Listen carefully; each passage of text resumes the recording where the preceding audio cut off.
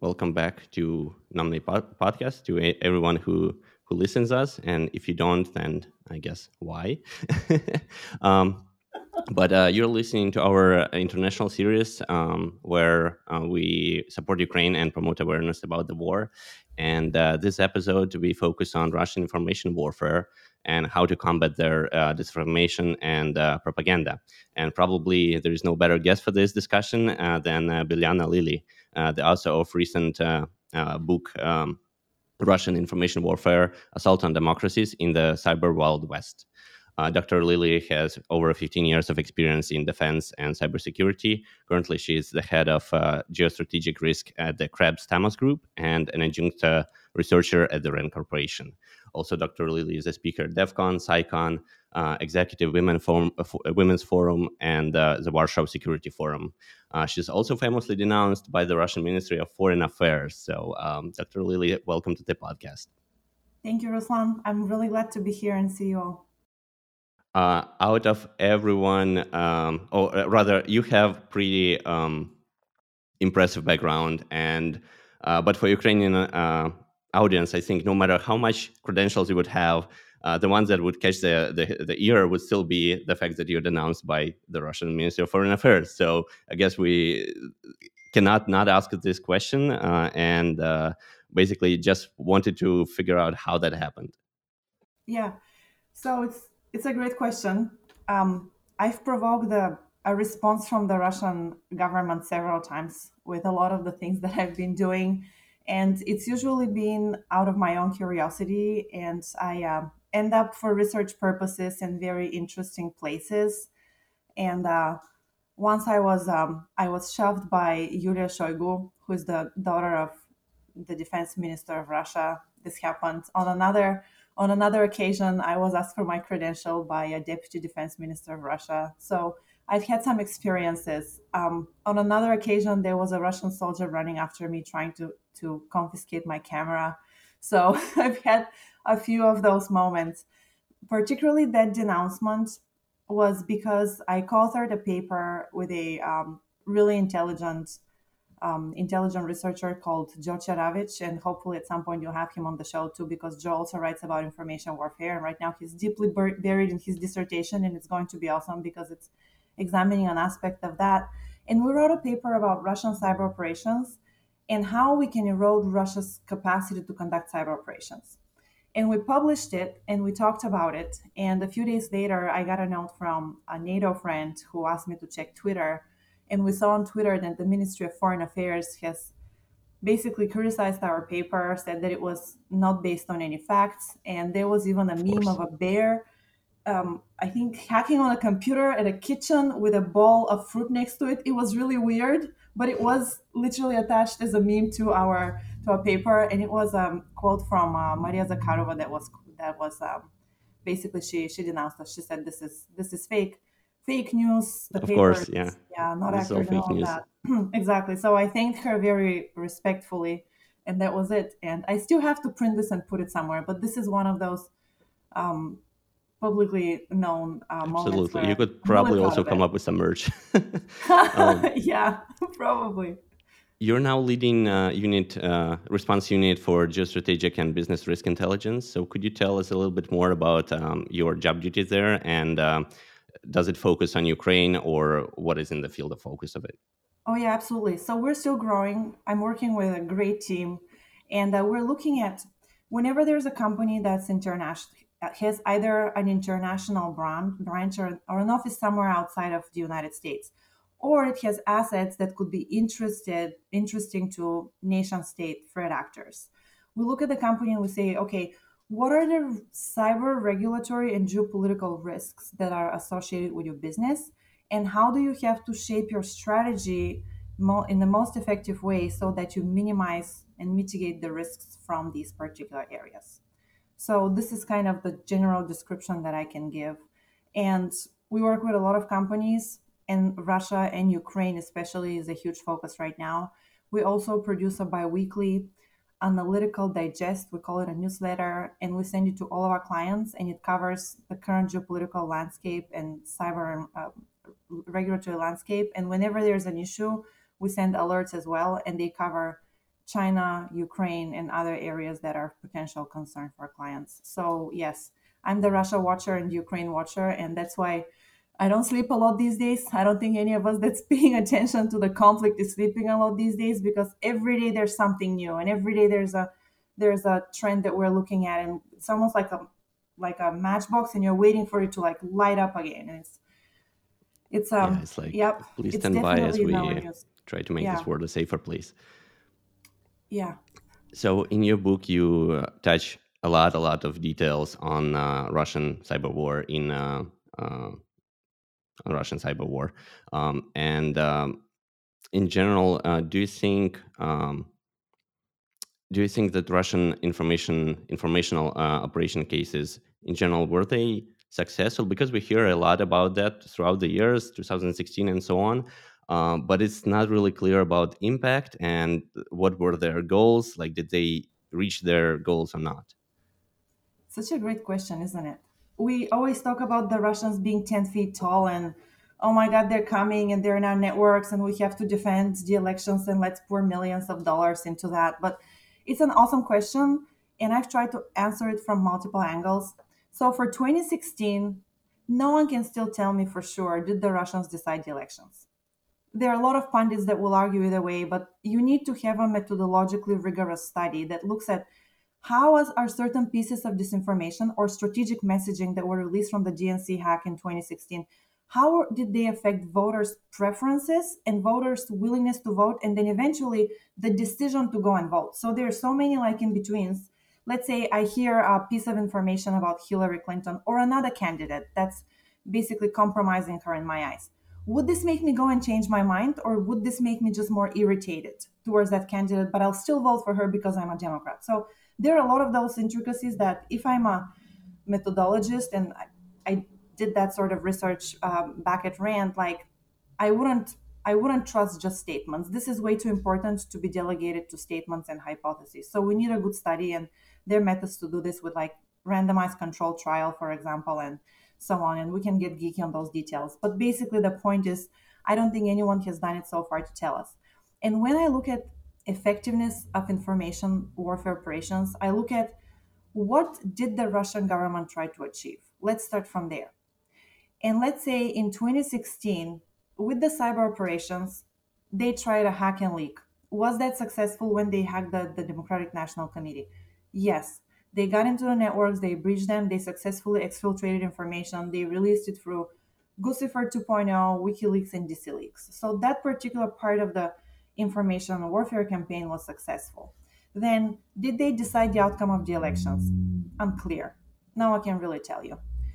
But let's say, did they manage to rattle the Democratic campaign? Yes. The chairman of the DNC, Debbie Wasserman Schultz, I believe was her name, she resigned because of the DNC hack. A chairman of the entire DNC resigned because of that. So for me, this is a big success. And also the fact that we kept on talking about the Russians so much as the elections were taking place. And afterwards, we kept on hearing about the troll and bots, and we kept on hearing about rallies that they're sponsoring, and we kept on analyzing their behavior.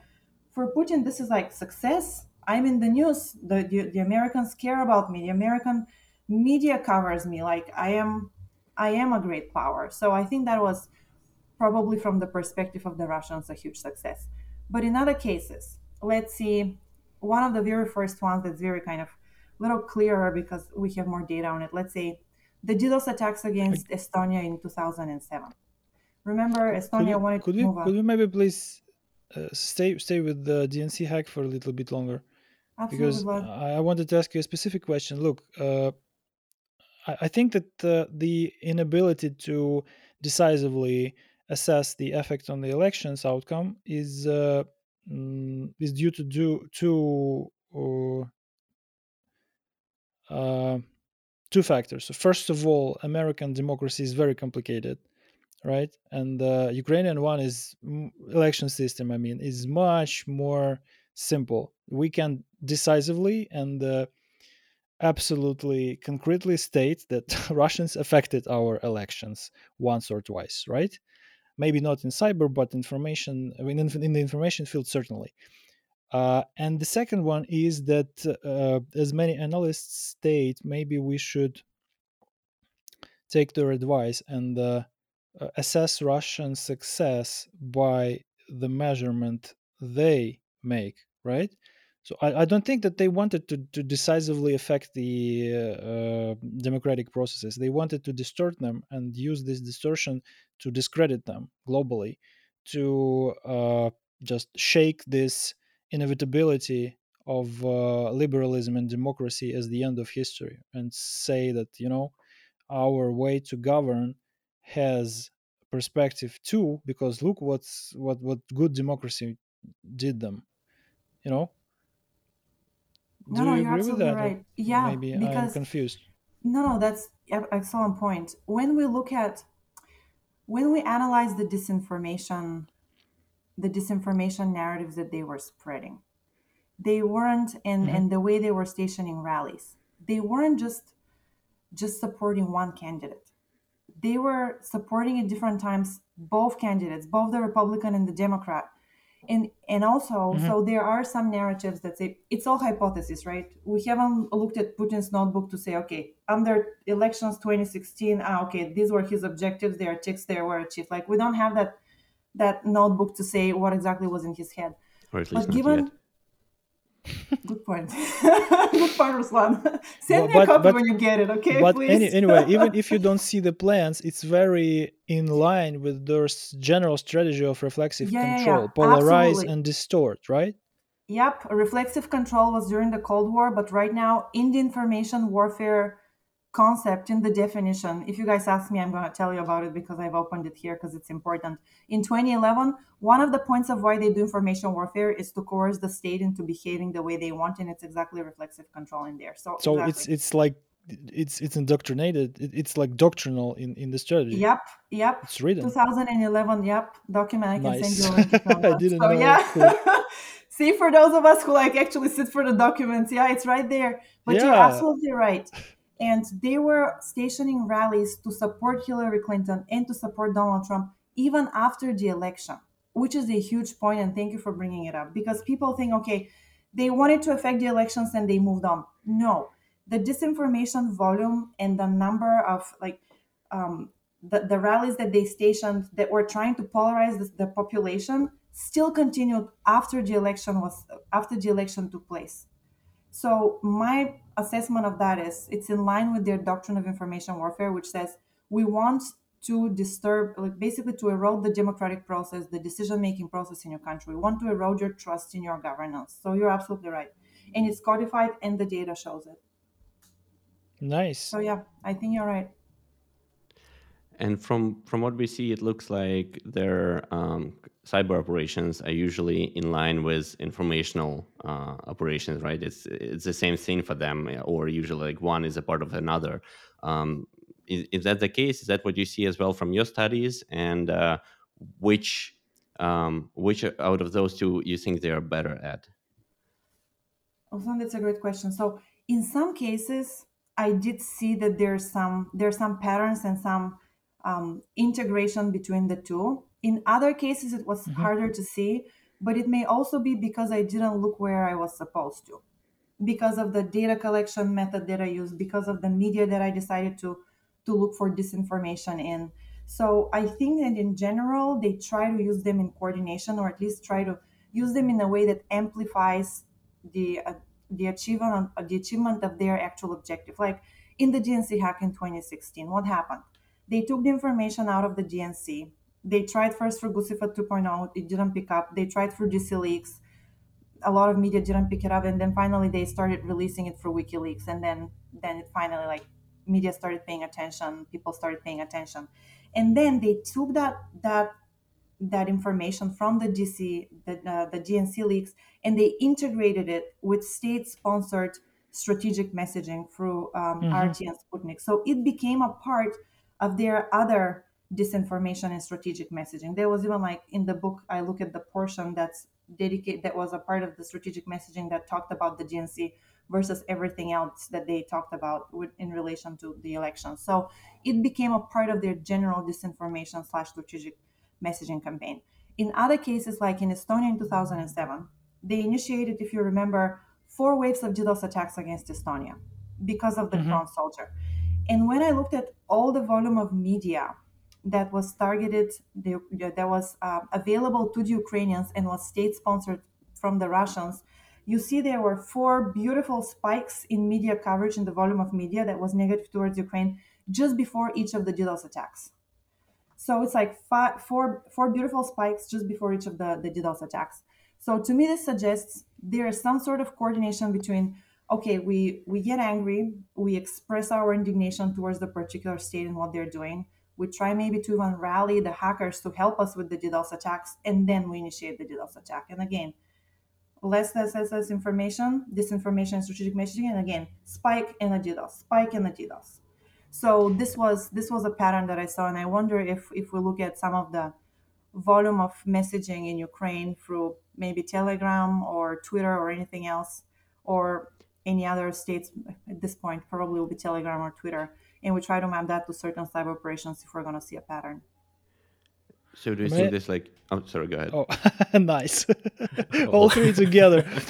Alex, please go ahead. Yeah, I just like was thinking aloud, right? Like whether you looked deeper, are those only spikes, or did you see like change of narrative, or like they're trying different strategies with these like media spikes, right? So I actually read those articles. There are hundreds of articles around this time, all about the bronze soldier. And when the spikes happened, it was the number of articles that they would publish about how, if you remember, the Russian government said the bronze soldier was taken to pieces. It was actually damaged during the transportation process. So this was the piece of disinformation that was in the narrative, and they would emphasize that before the DDoS attacks. And they will claim again, the Ukrainians are desecrating our history, they're disrespecting us. So it's always negative rhetoric towards Ukraine, no, not Ukraine, I apologize, Estonia, that spiked in those cases. So it's the Good. negative rhetoric volume increase just before the DDoS Interesting. attacks. Alex, if you're done, I wanted to ask an expert on a specific question, and finally we got a specific expert on. So, more in general, what do you think is the reason Russia treats information confrontation, or whatever translation for информационное противостояние is, right? Why do they institutionalize it on the doctrinal level as a spectrum of a coherent domain, and not put it differently as the Westerners do? Because it always was quite, maybe I'm a follower of Western school of thought in cyber, so that's why it's surprising me. Maybe the other way around is more natural, as a natural evolution of intangible warfare, right? So first some radio, then some SIGINT, and then some information distortion on a broader scale, just medium changes, and everything else remains pretty much the same. What do you think is the reason they evolutionized until now in this form, not the other way around? Yeah, it's a great question, Vlad. I think it's cultural and historic, and I think they have seen the effectiveness of that integration of the two during the Cold War and now. And also, if you look at their units, Mm-hmm. the military units that are conducting this sort of warfare, and it's информационное противоборство, информационная война, информационная борьба. There are several terms, and I usually go with either information Mm-hmm. war or information warfare for the rough translation. And in different documents, they call it Mm-hmm. slightly differently. So I would say, if you look at the GRU, they also have a history of using propaganda and psyops, and now they're really integrating them nicely with operations in cyberspace. So they have the know-how of how to do it, and they're building on it. And they're seeing that it's effective. And I think from a bureaucratic, Mm-hmm. historical, institutional, and cultural perspective, they see a lot of value in this. I still remember I grew up in Bulgaria, and I remember we had so many pamphlets from the communist period, and my grandparents, they're still very like they love Russia. My father is still very pro-Russian. I started working for NATO, and I'll come home and he'll tell me that everything evil comes from the West, and this is my father. And he grew up in the communist system, and he believes that Mother Russia liberated us, and that's why um, we basically they own our lives, and this was all propaganda during that period. He also believes that COVID didn't happen. So you see the pernicious effects of following a narrative or looking at state-sponsored What didn't media. happen? COVID, there are certain COVID individuals didn't that happen? believe, yes, that COVID was designed by a malicious government. I'm not sure at this point which one is the one that we're Nice. blaming, It but depends on yeah, who you COVID Did did, ask. exactly.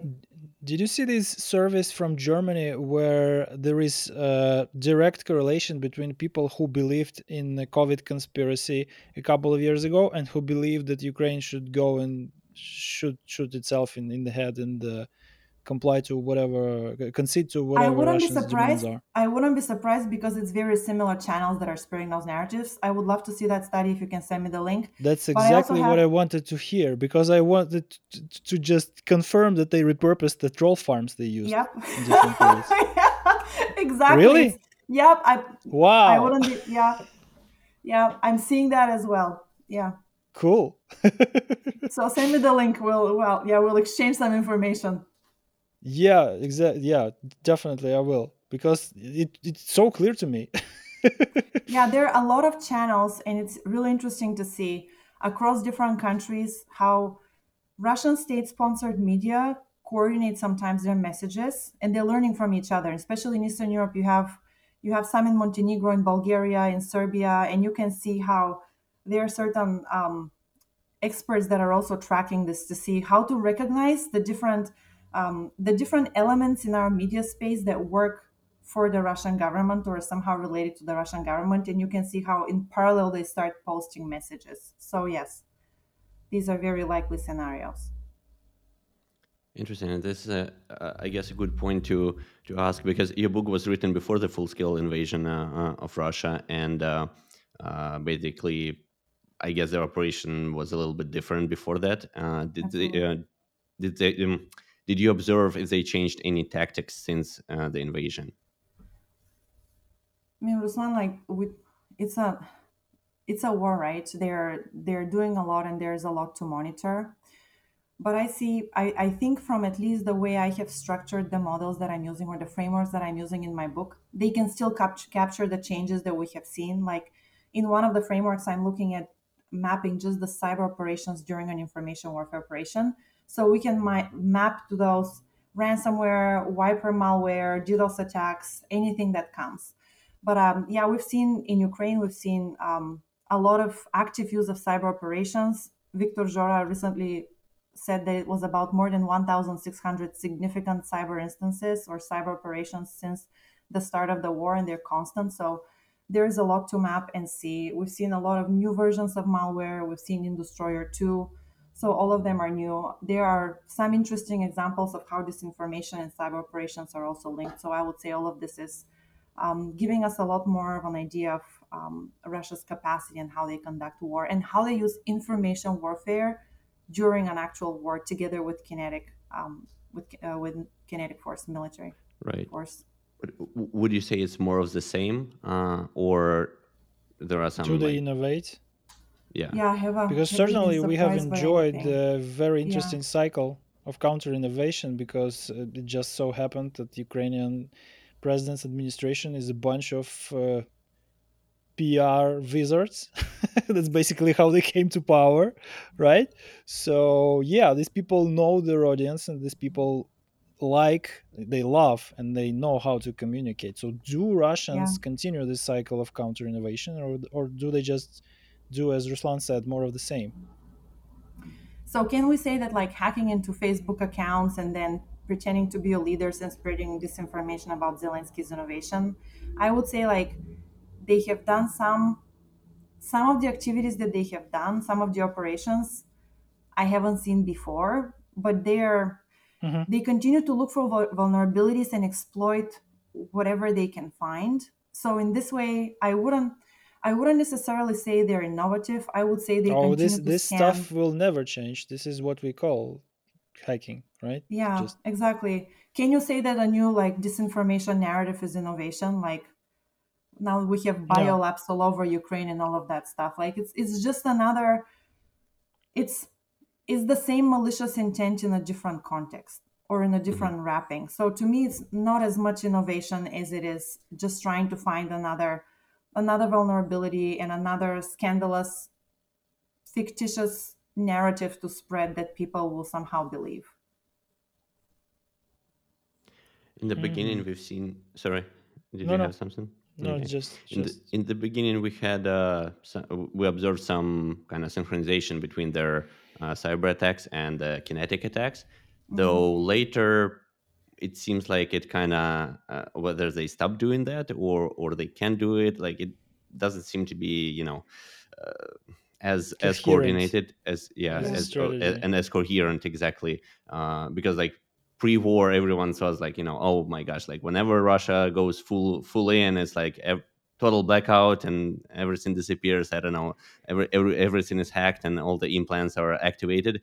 In reality it wasn't like that. There were some successful attacks at the right time, and then kind of just chaos. So do you think it's intentional, or initially the synchronized attacks were just also a coincidence and they didn't have Yeah. any like big plan for it?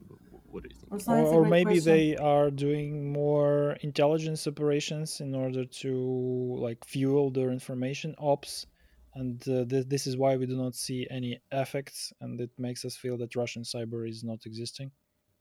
So there's, I think, a little bit of that. Another is if we look at how the war evolved in general, at some point they started losing commanders a lot, right? And they started scrambling for Hmm. manpower and logistics.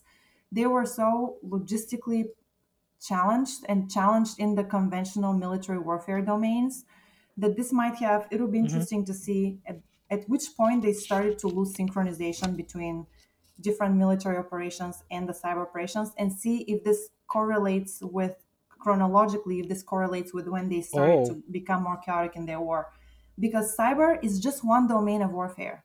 So did the same chaotic approach start happening when they started to scramble for soldiers and their strategies started Hmm. failing because they had to, yeah, first they thought we're gonna, at least from what I'm understanding, we're gonna take over Kiev. Yeah, that didn't work, so let's withdraw, let's go back to Donetsk now. So I wonder if they had to redesign the way they conduct cyber operations as they had to change effectively the narrative on what Hmm. the strategy is in Ukraine. So that would be an It, interesting question to answer. might that be that they just lost personnel who was capable to synchronize between Yeah, domains, that's what like I'm people thinking. serving GRU, hastily leaving the country, and people synchronizing with them on the ground in the field simply being killed by HIMARS?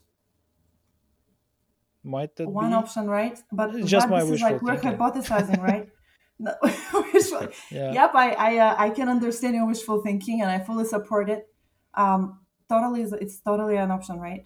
I haven't seen the data. I need to look into this more and think about it, and it's probably going to take us a few years after the war is over for us to be able to collect the data, correlate it, and have a clear answer. But I think that's a really a good hypothesis. And also, just look at what's happening over the past 2 weeks. We had Prigozhin, this video of Prigozhin recruiting in Russian prisons.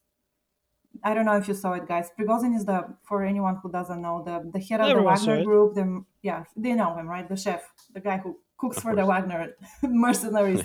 Anyway, so he was in the prison recruiting, right? So why would a guy at his caliber go into a prison and recruit? Isn't that a little bit like a waste of his time? So to me, this shows desperation.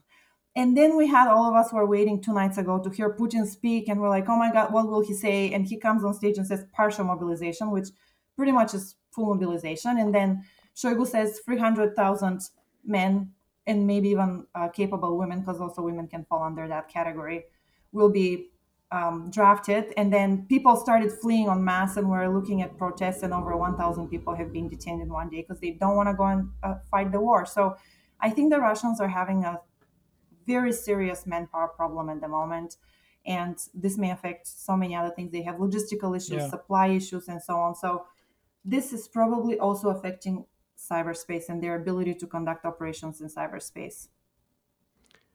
On this note, have you noticed? I think during this time when everyone was anticipating the speech, right? One of the things that kind of caught my eye, I think they're Who shared. was really? Come on, guys. Was Well, anyone anticipating? no, no. The I was okay, I was wondering what he's we get gonna the point. say. I really was, honestly. I Yeah, didn't sleep exactly. that night. Oh, it's Exactly. We didn't I anticipate to was be impressed. anticipating. We were just anticipating what happens next. Yeah, yeah. You Um, know, Swan, he has one leg. Just yeah, exactly. sorry I interrupted. But just getting back to Prigozhin, can we spend a little more time on him? So I saw this video and some other one, and it struck me that he is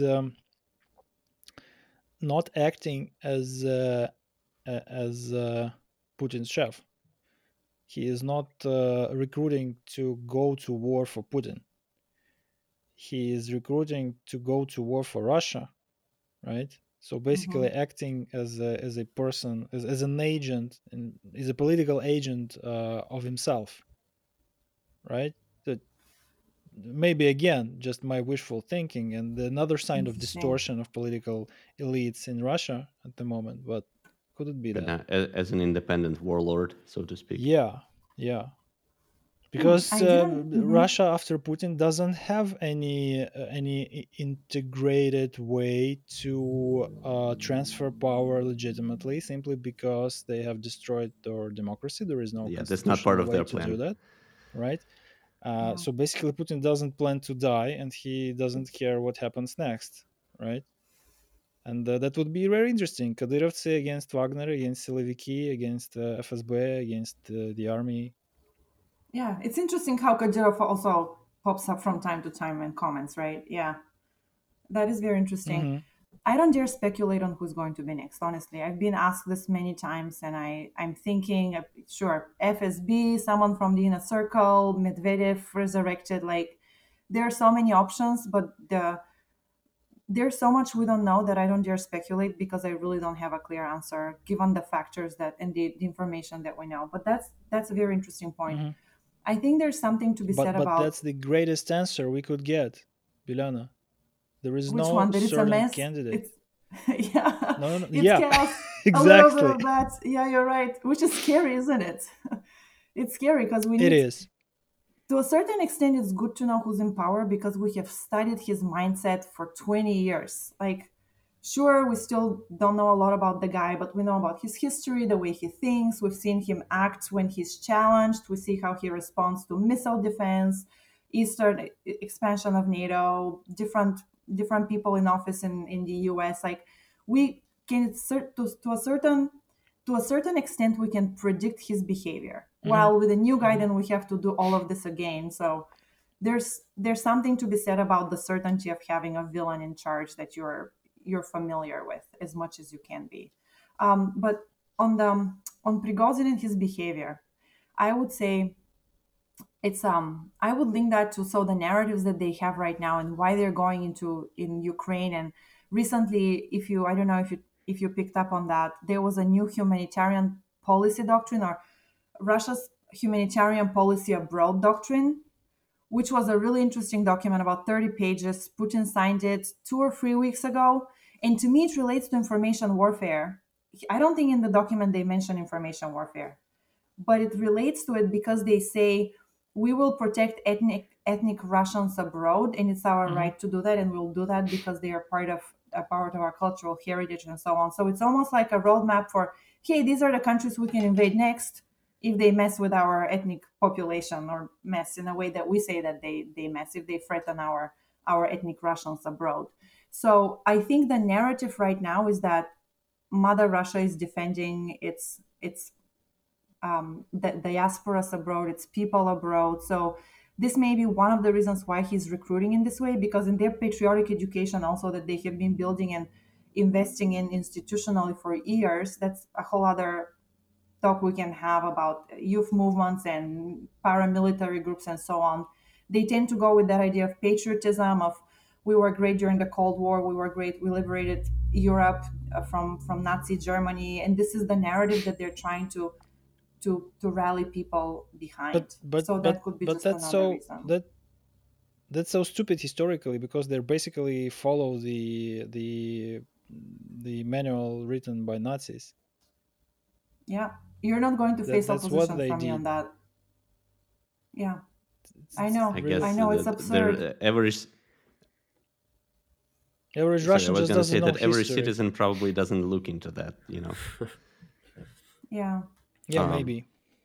basically, the observation I wanted to mention was that supposedly, because there's no way for me to verify 100%, but during this time that we are anticipating Putin's speech, Russian Air Force is supposed to be like the command center in case of nuclear exchange was in there, and similarly, British Royal Force, that's kind of similarly designed. Basically, they were both in the air, and then after a while, when like everyone realized like, okay, the speech is canceled, one lands, and then the British one lands. Do you think this also could be just part of a kind of informational just influence or whatever, or like to keep everyone like scared or whatnot? Yeah, probably. Oh, I I have a very I have a very trivial explanation for that, because what army, like military analysts in the West, are articulating about what's actually been happening for all this time, like these 12 hours or something, that he had three options and he had to choose. One option was to withdraw. One option was to escalate unconventionally. And the third option was partial or general mobilization. So he have chosen the third one, but the options were prepared. Cold War vibes. yeah. So in future, Uh, after, yeah, sorry, you had something on this note. yeah, we do have questions from audience. Two questions. Yeah, whenever there is a pause, or Ruslan, if you want to resume the topic. No, actually, let's go with the questions and then we'll switch just to another. Yeah, so I think like it's one is slightly related to what we discussed. So Roman is asking, have you observed other countries adopting Russian information warfare, and how far is China into it, Uh, and especially in the Oh, information part? A little bit, yes. Do you guys want me to answer, or did you want to weigh in? Vlad, you. So no, I've no, no! looked at Please go in. So I've looked into that. I'm not an expert on Chinese foreign policy. I don't speak Mandarin. That's the next language I want to learn actually. But they have a doctrine of free warfare, I think, and cognitive warfare is a part of that free warfare doctrine. I think it was like legal, cognitive, and something else. So they're building a doctrine that looks similar to the Russian one. But from what I have seen, and there were some really good studies published about a year or two ago by an Australian think tank that looked at where the Chinese government is using cyber operations and activities similar to what the Russians are doing that we call information warfare. And it was really interesting to see the geographic divide. Like the Russians are targeting more Europe and the United States, while the Chinese are targeting countries that are more strategically important to them in Asia, like Taiwan, Hong Kong, and so on. So that's where they're conducting those operations. So they're definitely learning. I think they're learning from each other. There was a really good student at Rand who wanted to actually cover this, and I was excited. I thought I was really hoping he'll go in that direction and I'll work with him on his dissertation, but he decided to pick a different route.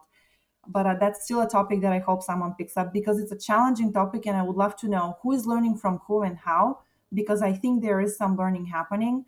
And you have the Chinese, and also recently, and this was also before the previous elections in the US, we have our IC, or the intelligence community, say to beware of the Russians, the Chinese, and the Iranians, that they may try to conduct information operations, is what US calls it, against the elections. But to me, it's a little bit myopic because yes, they're challenging the elections, but by definition, doctrine stipulates that they are using just the vulnerabilities and the opportunity to divide us and erode our belief in democracy around the elections. But then the particular information operation can continue. So don't think of it as episodic. Okay, they're going to attack us because of the elections. They will attack us because of the elections, and they will continue to try to divide us afterwards and use the grievances that already exist around the election process to erode our democratic processes further. So I would say those three probably are top of my list. And you have domestic issues in different countries as well. So I would say, in a way, dictator or authoritarian regimes have definitely learned from Russia's playbook and are applying this domestically too. Is there another one, Alex? Yeah, so the second question is, about awareness. So how the awareness of being informationally attacked has changed in the Western society, both US and Europe, for different social classes. Yeah. That's a great question. I mean, I have partial information from the people that I socialize with and the studies that I read about this. So I think we're more aware of what the Russian government can be doing and what the different elements of information warfare are. But I'm but this is among scholars, the media, the stakeholders that are involved. When it comes to the general population, the fact that we still have narratives that pick up and people believe them, like disinformation, like for example flat earthers, like who believes in this? Why would you even think that this is a thing? Why would you get to the point where you have conferences in Texas for flat earthers that believe that the earth is flat? Like, what kind of thinking do you have to believe that that's true?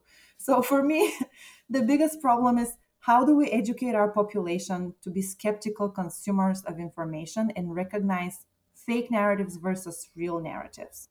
Or people that believe that COVID didn't happen and that the government just kept us at home because they wanted to ruin the economy. Those are ridiculous narratives that I've heard from my Russian friends here in Santa Monica. I am in California. So those for me are, we have to educate our population to be smarter. And this is, I think, a problem in different countries. I would say countries that have done it well, and I cover this in my book, and I'm fascinated by this case, guys. I don't know if you're paying attention, but Norway. Do you know that in Norway, the Russians tried to they created for a few months Sputnik Norge?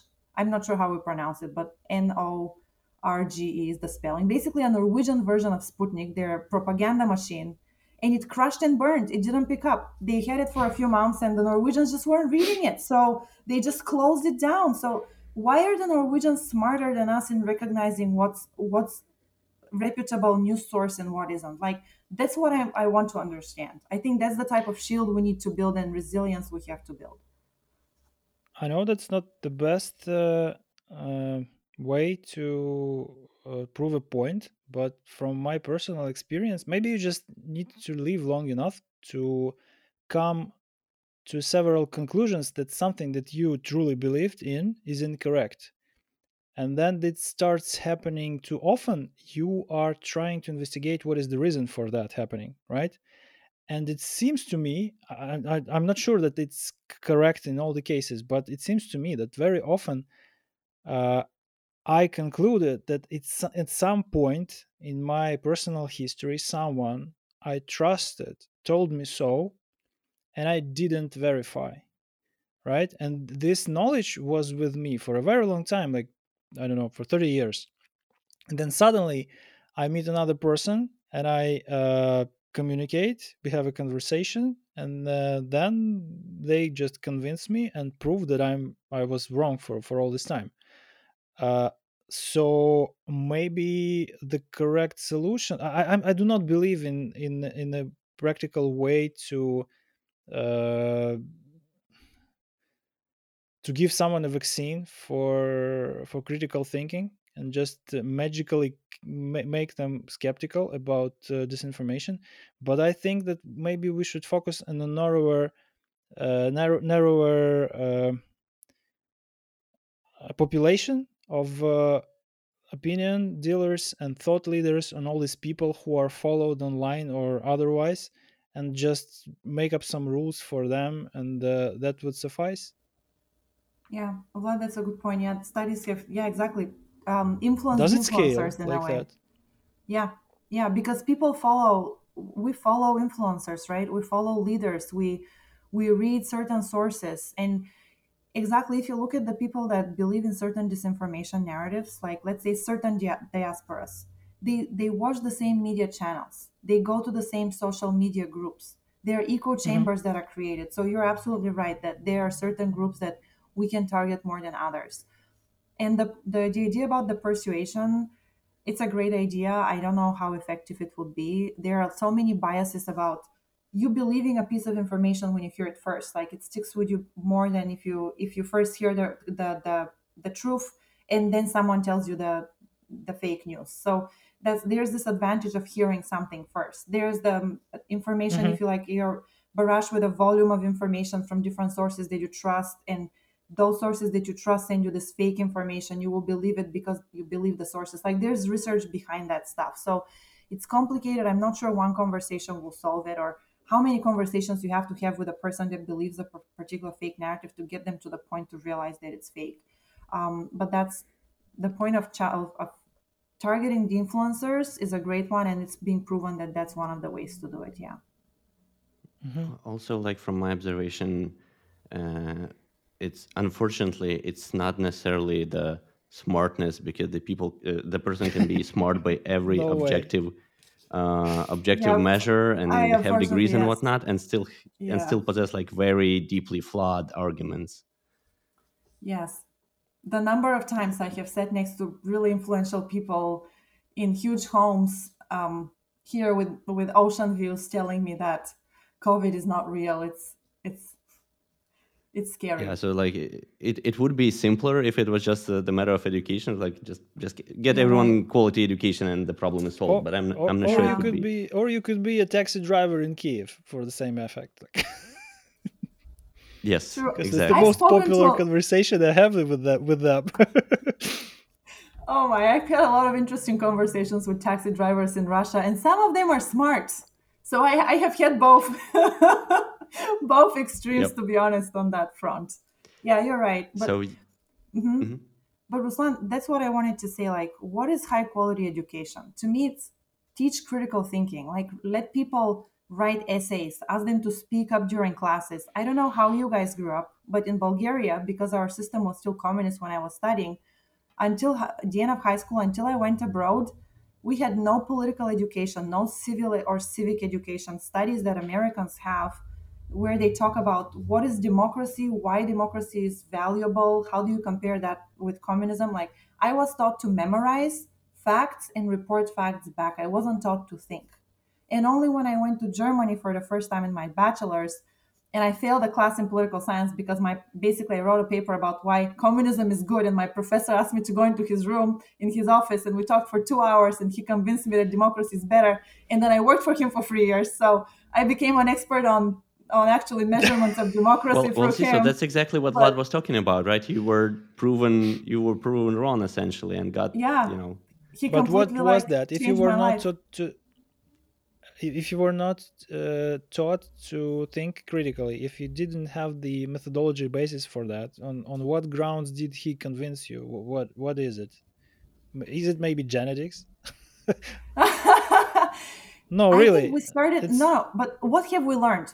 That communism was stable. Everyone is receiving the same salary. You don't have homeless in the streets. You don't have crime because everyone is taken care of, but everyone also is equally treated. This is how Bulgarians understood the value of communism: stability. Mhm.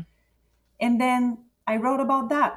And I think my case study was on Ecuador and or another country. And then he started telling me about, okay, how about when you want to express your opinion? What happens if you're in a communist state?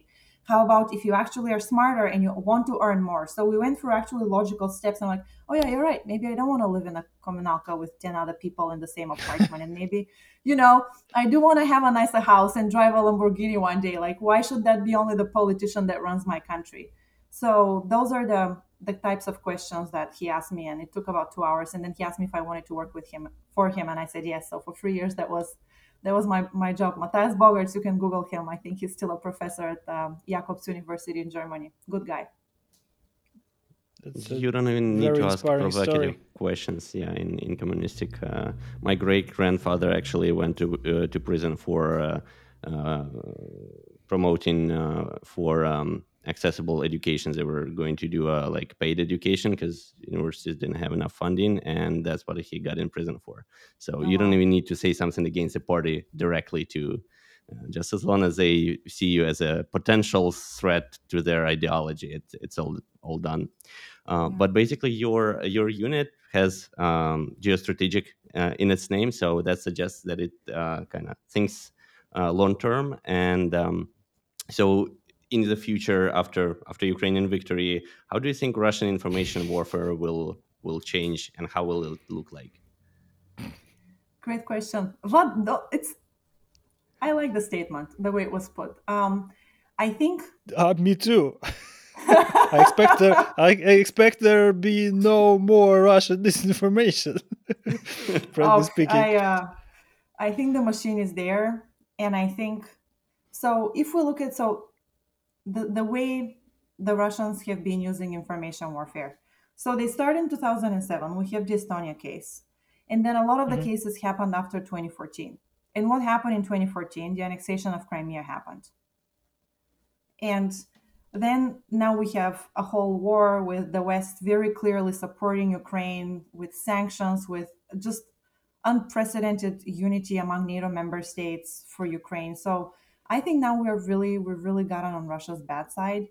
And I don't see a lot of reasons for them to not use all of the tools that are available to them to Mhm. demonstrate that our democratic process is inferior to them and is not working and is basically what they're trying to achieve for disinformation to discredit us.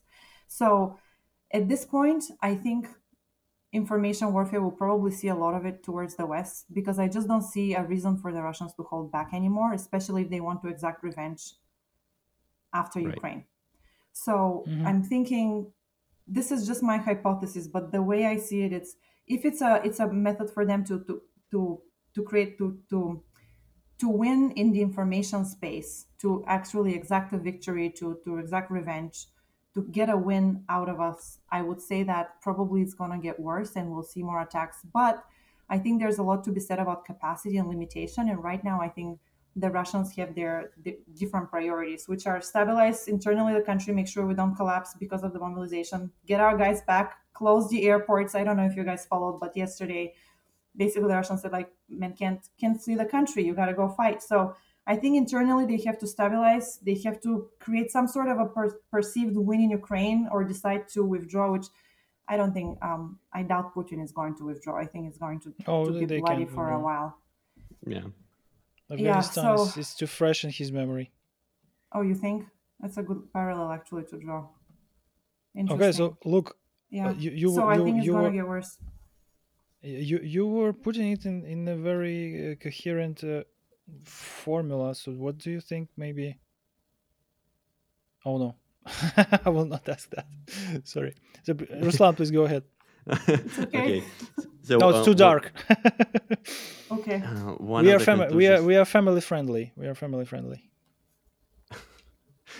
one of the conclusions you draw in the book is that proximity to Russia matters when it comes to influence, or rather, like being targeted by their cyber operations, and that the operations are more aggressive near the border, for example, like targeting Estonia. What do you think are the reasons? Because you would think that cyber is something that where proximity shouldn't matter. Hmm. I Hmm. think it's because that's a great point, right? Because it doesn't respect borders and you can hack a target rich environment. It's something in the United States, you don't have to just hack Estonia next door, right? Um, I would say it seems to me that cyber operations are an extension of foreign policy for Russia. It's culturally and historically for them acceptable to be more aggressive in the Eastern Bloc or basically the communist states because they had more influence over them historically. So this is the argument, or at least the hypothesis that I'm drawing, because they're more aggressive in cyberspace in Bulgaria, Montenegro, Estonia, the cases that I looked at that are closer to Russia, they use DDoS attacks. They actually attack core election infrastructure. But also in those cases in Montenegro, they tried to stage a coup. They tried to kill the prime minister.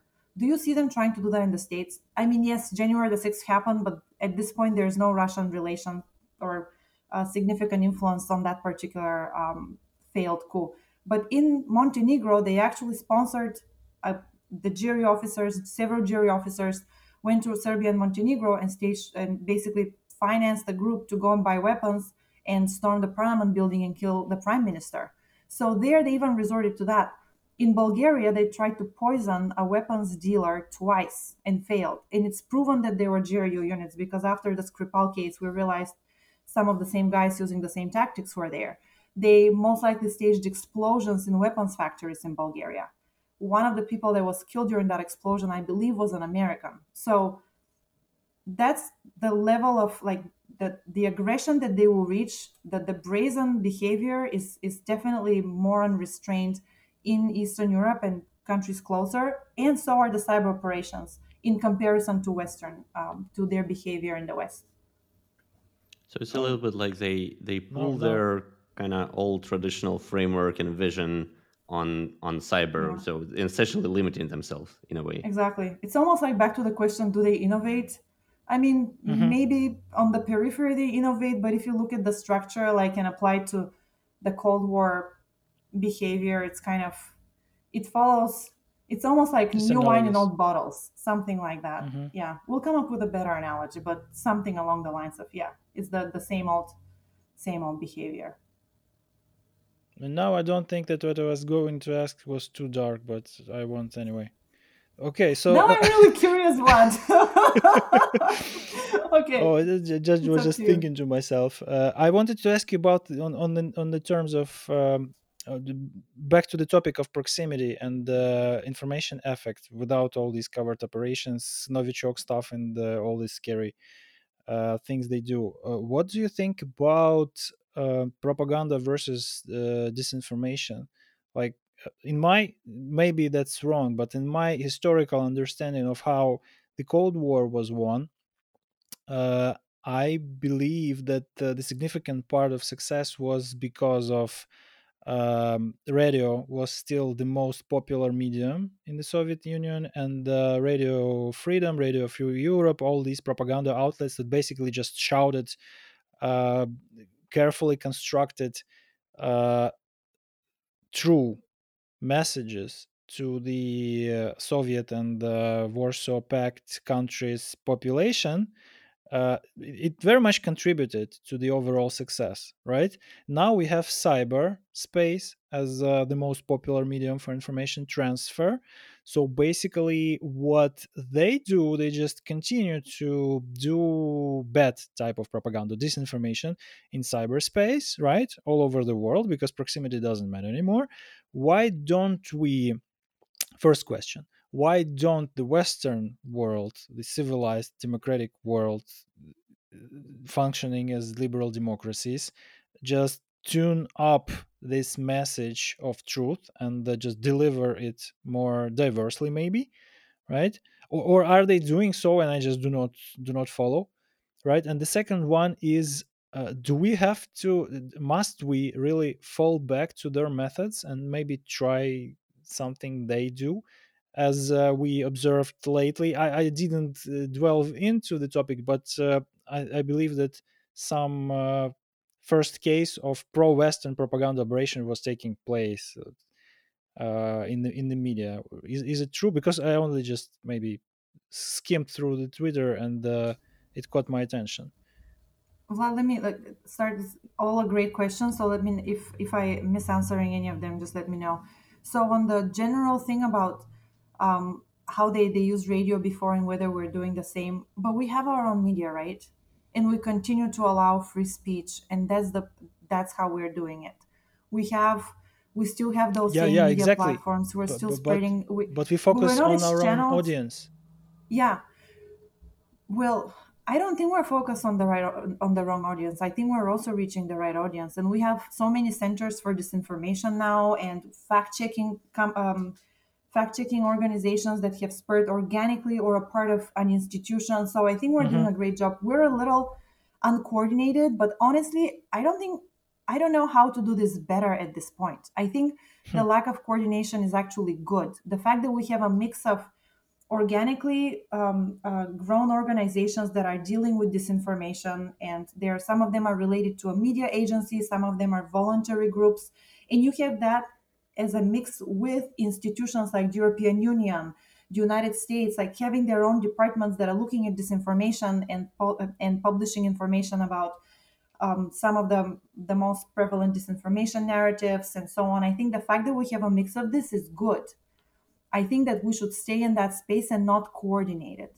I think that's the way to go, because this is how you reach different audiences. Because some people are distrustful of the government. They don't want to hear the government telling them that this is a disinformation. Yeah, But yeah. they're going to go That on that Reddit sounds and they're fair. going to say, yeah, but then one of the influencers that we talked about earlier that you mentioned, it's a great point. Okay, I'm going to go to the influencer. Oh, okay, he tells me that this is disinformation. Okay, I'll believe him because I like that source. And this is the source hmm that I listen to. So I think the mix is good. What was your other question about disin? About whether we have to fall down to their level and maybe use some disinformation just in return. Well, the way you put it, fall down to their level, I would say no, right? Who wants to fall down? But there's something to be said about. I honestly don't know where I stand on this at this point, and I think you may be referring to the recent disclosure that the U.S. government may have been conducting their own Yeah, psyops through exactly. accounts that they didn't disclose were related to the or were associated with the U.S. government or the military. Um, there's something to be said about ceding an entire warfare domain to an adversary by just saying, okay, we're going to keep our moral ground and not Hmm. stoop to your level, not come to your level, and we're just going to continue to spread our narratives through legitimate channels, through accounts that we clearly link to ourselves that are not fake and so on. I don't know. I think there are a lot of ethical considerations there. Like in cases where you have to track down a terrorist or an extremist group, I would say that probably it's justified to use whatever methods necessary to achieve that mission. About general disinformation narratives, I don't think we should probably be spreading disinformation, but I'm still thinking about whether my what my position is on this. I think we need more study and we need to understand what are the different scenarios where this is allowed and this isn't, and we need to put it in doctrine and be very clear about what we are doing. That Um, that's really cool that you put it in these terms, because once you pronounced that we shouldn't concede the whole entirety of a domain of military operation, I thought that maybe uh, you could answer this question if I put another argument in. So if it does not uh, surpass the threshold of military action, maybe the approach must be more moral, yeah, keeping the moral higher ground. But if it does, if it's already a war, then all the means mm, are okay. I don't know. What is But the that's objective again, that you're trying to I'm achieve? Yeah, it's just. so theoretical. Yeah, that could be, but Oh, in we Ukraine, need it's to not have more of theoretical. a. Yeah, no, it's you're right, but it's just I meant to say it's still like there's a lot of abstraction and there's so many different cases Hmm. to include in this. So yeah, I don't know. NAVO, for example, like you guys put that Yeah, in my mind, like this is awesome. I mean, I don't think we should laugh this at is war, so but then I cool. look at the memes and like I'm like, oh my god, it keeps it in my mind. I look at them, I follow them. Like it is such an innovative way of effectively drawing attention to a huge strategy that's happening in Europe right now. It's a way to attract the international community and especially people that are not in Ukraine and feel like this is alien and you relate to them through humor. It's awesome. It's very innovative. It makes me feel very uncomfortable. And Hmm. I'm sorry I don't really have a sense of humor, so I can't really join the troops, but I at least can support through reading. So in And that respect, like, is this disinformation?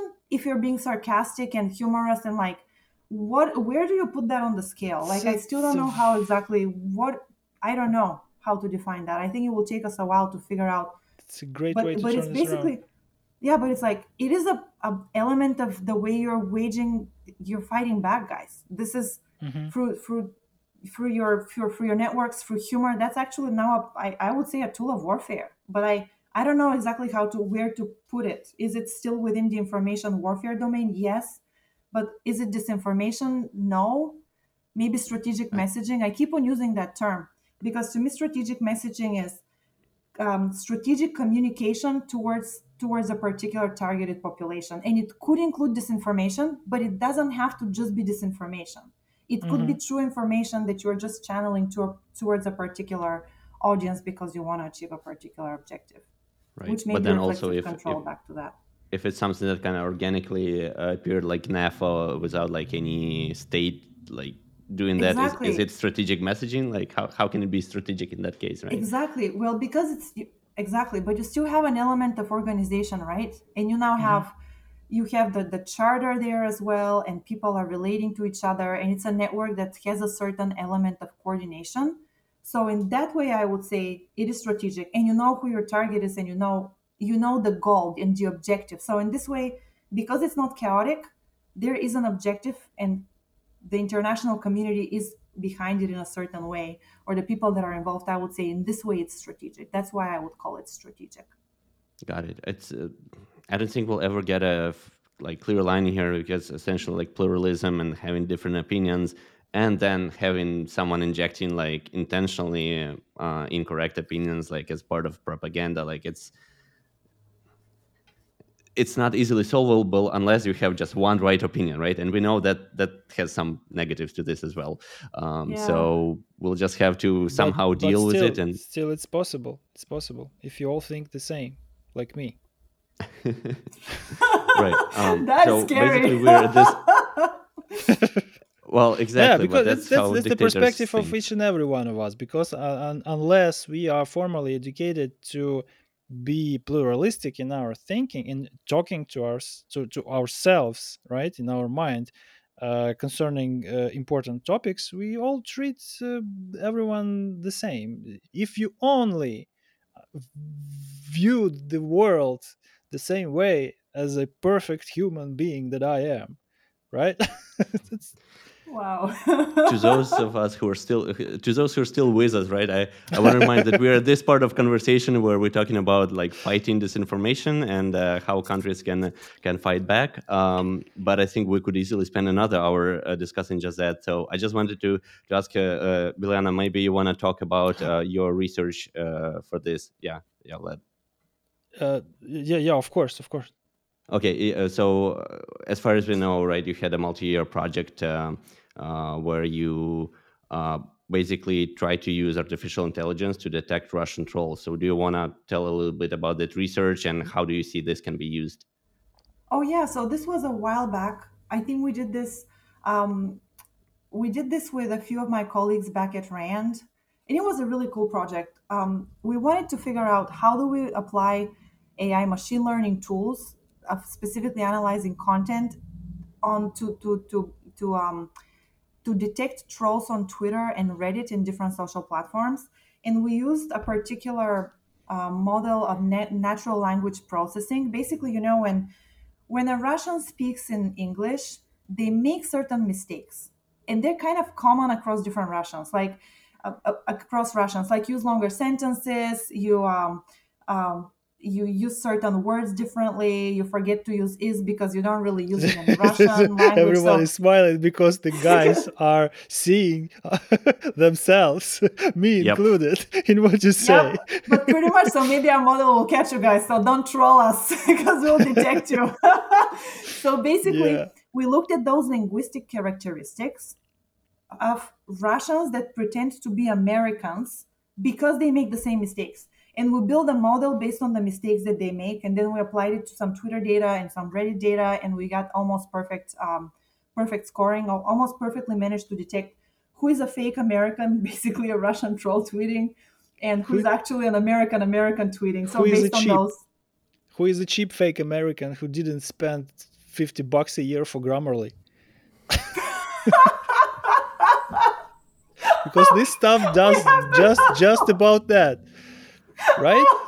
Well, but then also there is another trade for you. So I used to work at a fintech company, and of course there were some fraud cases, and we were looking at a transcript of a chat of someone with our support agent who essentially turned out to be a agent that tried to kind of do social engineering and whatnot. And in just among all the messages, in one place there was like unclear combination of English letters, or sorry, not non-English letters, right? And I realized that again, to American it might not make sense, but to me it clearly was seen that the person was trying to answer yes, but they had Cyrillic layout on, so Yeah, so smart. Look at that. happens all they the kind Yeah, time. of expose that's themselves with awesome. that. So these NLP models, they basically catch a troll based on some corpus of data, right? So how much That's right. text do you need to observe? Is Twitter enough? Oh, that was a great question. We use the training, so the test and train. We trained our module using the data from 2016, and we managed to adjust that for later. And how many we scaled it down. Oh, I have to open the paper. It was we literally wrote one blog post. It was 800 words, and I can't tell you that. But there was a response, most likely from a nation state, as a result of the fact that we wrote a 800-word blog on a website.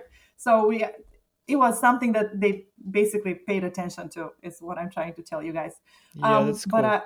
yeah, we scaled it down. I think we got to like 6,000 entries you needed to have or something like this. I can check. Don't quote me. It's literally on the in the paper. It's like a blog post that we still have. It was like Okay, so that's not like catching trolls on Twitter or something like that. But we did check that. fantastic amounts of data. That's quite natural. You can Exactly. observe it online. If a person is active, you just can observe it, and that's it. Exactly. But Vlad, Nice. the bad thing about this is, thank you. So it worked, but we know that the Russians are using also troll farms abroad now. So unfortunately, you No, wouldn't not you may catch some of the trolls that are basically Russians pretending to be Americans, but if they're Macedonians pretending to be Americans or someone from an African country, then you have to create a different model because their mistakes based on their native language will be different. considering the So there's a Russian caveat. ruble exchange rate. That's outsourcing that stuff may become irrelevant very soon. That's just Okay. not on the agenda. Yeah, But that's a, about yeah, that's a possibility. the culture of troll farms, given what you have on your plate right now, did you have a chance to see Undeclared War? Undeclared It's a war, what do you series. mean? Oh, I haven't. It's a TV series produced in the UK, I guess, because of the accents and Simon Pegg starring. So Should it's I watch about it? You recommend GCHQ it? versus FSB, cyber war, and information warfare. So I have very good feedback from people close to the culture on the one side of it, right? And Interesting. you are the perfect person to ask your opinion, what you think about what's the internal culture of FSB trolling farms could be, and is it depicted in a cultural product more or less close to reality? Yeah, well, I have to watch it first, right? I'll put it on my list. Yeah, yeah. Usually, the shows that I watch are Russian shows. I can recommend you a few, like IT Rota. I don't know if you've seen it. It's about how the Russians are recruiting their hacker teams, and it's pretty good. It was basically approved by the Ministry of Defense and a few others. So that's how I spend my evenings watching Russian propaganda shows. So, but they're good. They're good. No, That's how I get my depictions of popular culture and the, hackers in popular culture. this one I generally recommend because I like watched it on putting it on pause regularly just to see whether what they show on screens is more or less like realistic, I'm gonna and watch it it, Vlad. is. And It's like, mhm, Mr. Robot, first season of Mr. Robot to pen testing. This stuff could be to information warfare. that's awesome. Just to So explain about your non-technical friend what it is, you just give them a season of a series and they are in, like, conceptually. absolutely, I would love to see it. I'll have a look. With regards to the troll farms and what they're like inside, like we had some information from the 2016 investigations and indictments, right? And then afterwards, the reports like that they were literally paid like from 9 to 5. Like the trolls had a they almost were like not normal staff members of a company, like employees. They have a 9 to 5 job, and they were paid by the number of tweets or engagements that they had, and they were given the types of narratives that they had to proliferate on social media. So it's almost like your job is to troll. Your job is to be a whatever they call it, like a PR agent or whatever the nice term they want to put around it. But it was like a regular day job. That's how that's how it was described. At least that's the impression that I got from the reading that I did. I haven't gone into one. I would love to break into one of those. I wouldn't mind seeing it firsthand, but I haven't. That's the knowledge that I have. I was just But thinking, what a terrible kind of professional cost to have to watch Russian propaganda in the evenings. But yeah, It's hilarious that's to me. a lot of liability. I got, just for your information, I already got my answer. It's very close to what they depict, but you still go see the movie, see the Okay, series. awesome. I'm sure you will enjoy it. All right. all right, basically, I feel like we could go on for another hour for sure, and we just want to be mindful of your time. So, in the end, we typically ask if you have anything for Ukrainian audience, or if you want to cover any other topic for sure as well. I mean, talking to you guys is great, and I can also go for other hours, but I also have a day job to do, unfortunately. So I will have to go. Um, I feel completely unqualified to tell Ukrainians anything at the moment. This is an active war that you're in, guys, and I can't imagine what this is like. And everyone I have met so far from Ukraine, Victor Jora, I want to just applaud him and the people that are representing you outside of your country, because they are doing a fantastic job of maintaining, like, being sane and accurately telling us about what's happening on the ground. And like I'm just absolutely in awe of you. The fact that you're so, like, your fierce defiance in the middle of what's happening is just awe-inspiring to me. And I just want to say thank you. Thank you so much. We also want to thank you, everyone who tremendously supports Ukraine abroad with their work, with everything that they do. Because again, we couldn't have done anything like that without the support, realistically. So thanks everyone a lot. At this time, we also want to remind everyone who's listening that we do encourage everyone to support Ukraine with any way possible, whether it's working with your representatives locally or donating to our trusted fund, Come Back Alive, a fund for competence help to Ukrainian army, because they know best. What are the largest gaps that need to be covered. So that's why we trust them and prefer to work with them. And yeah, if anything just reached to your nearest Ukrainian, I'm sure they will tell you a lot more about a lot more ways to help. And thank you, Bilyana, for all your work and also for joining us today. And let's wait for the victory. Thank you so much. Anytime. Thank you, guys. This was great. Thank you very much.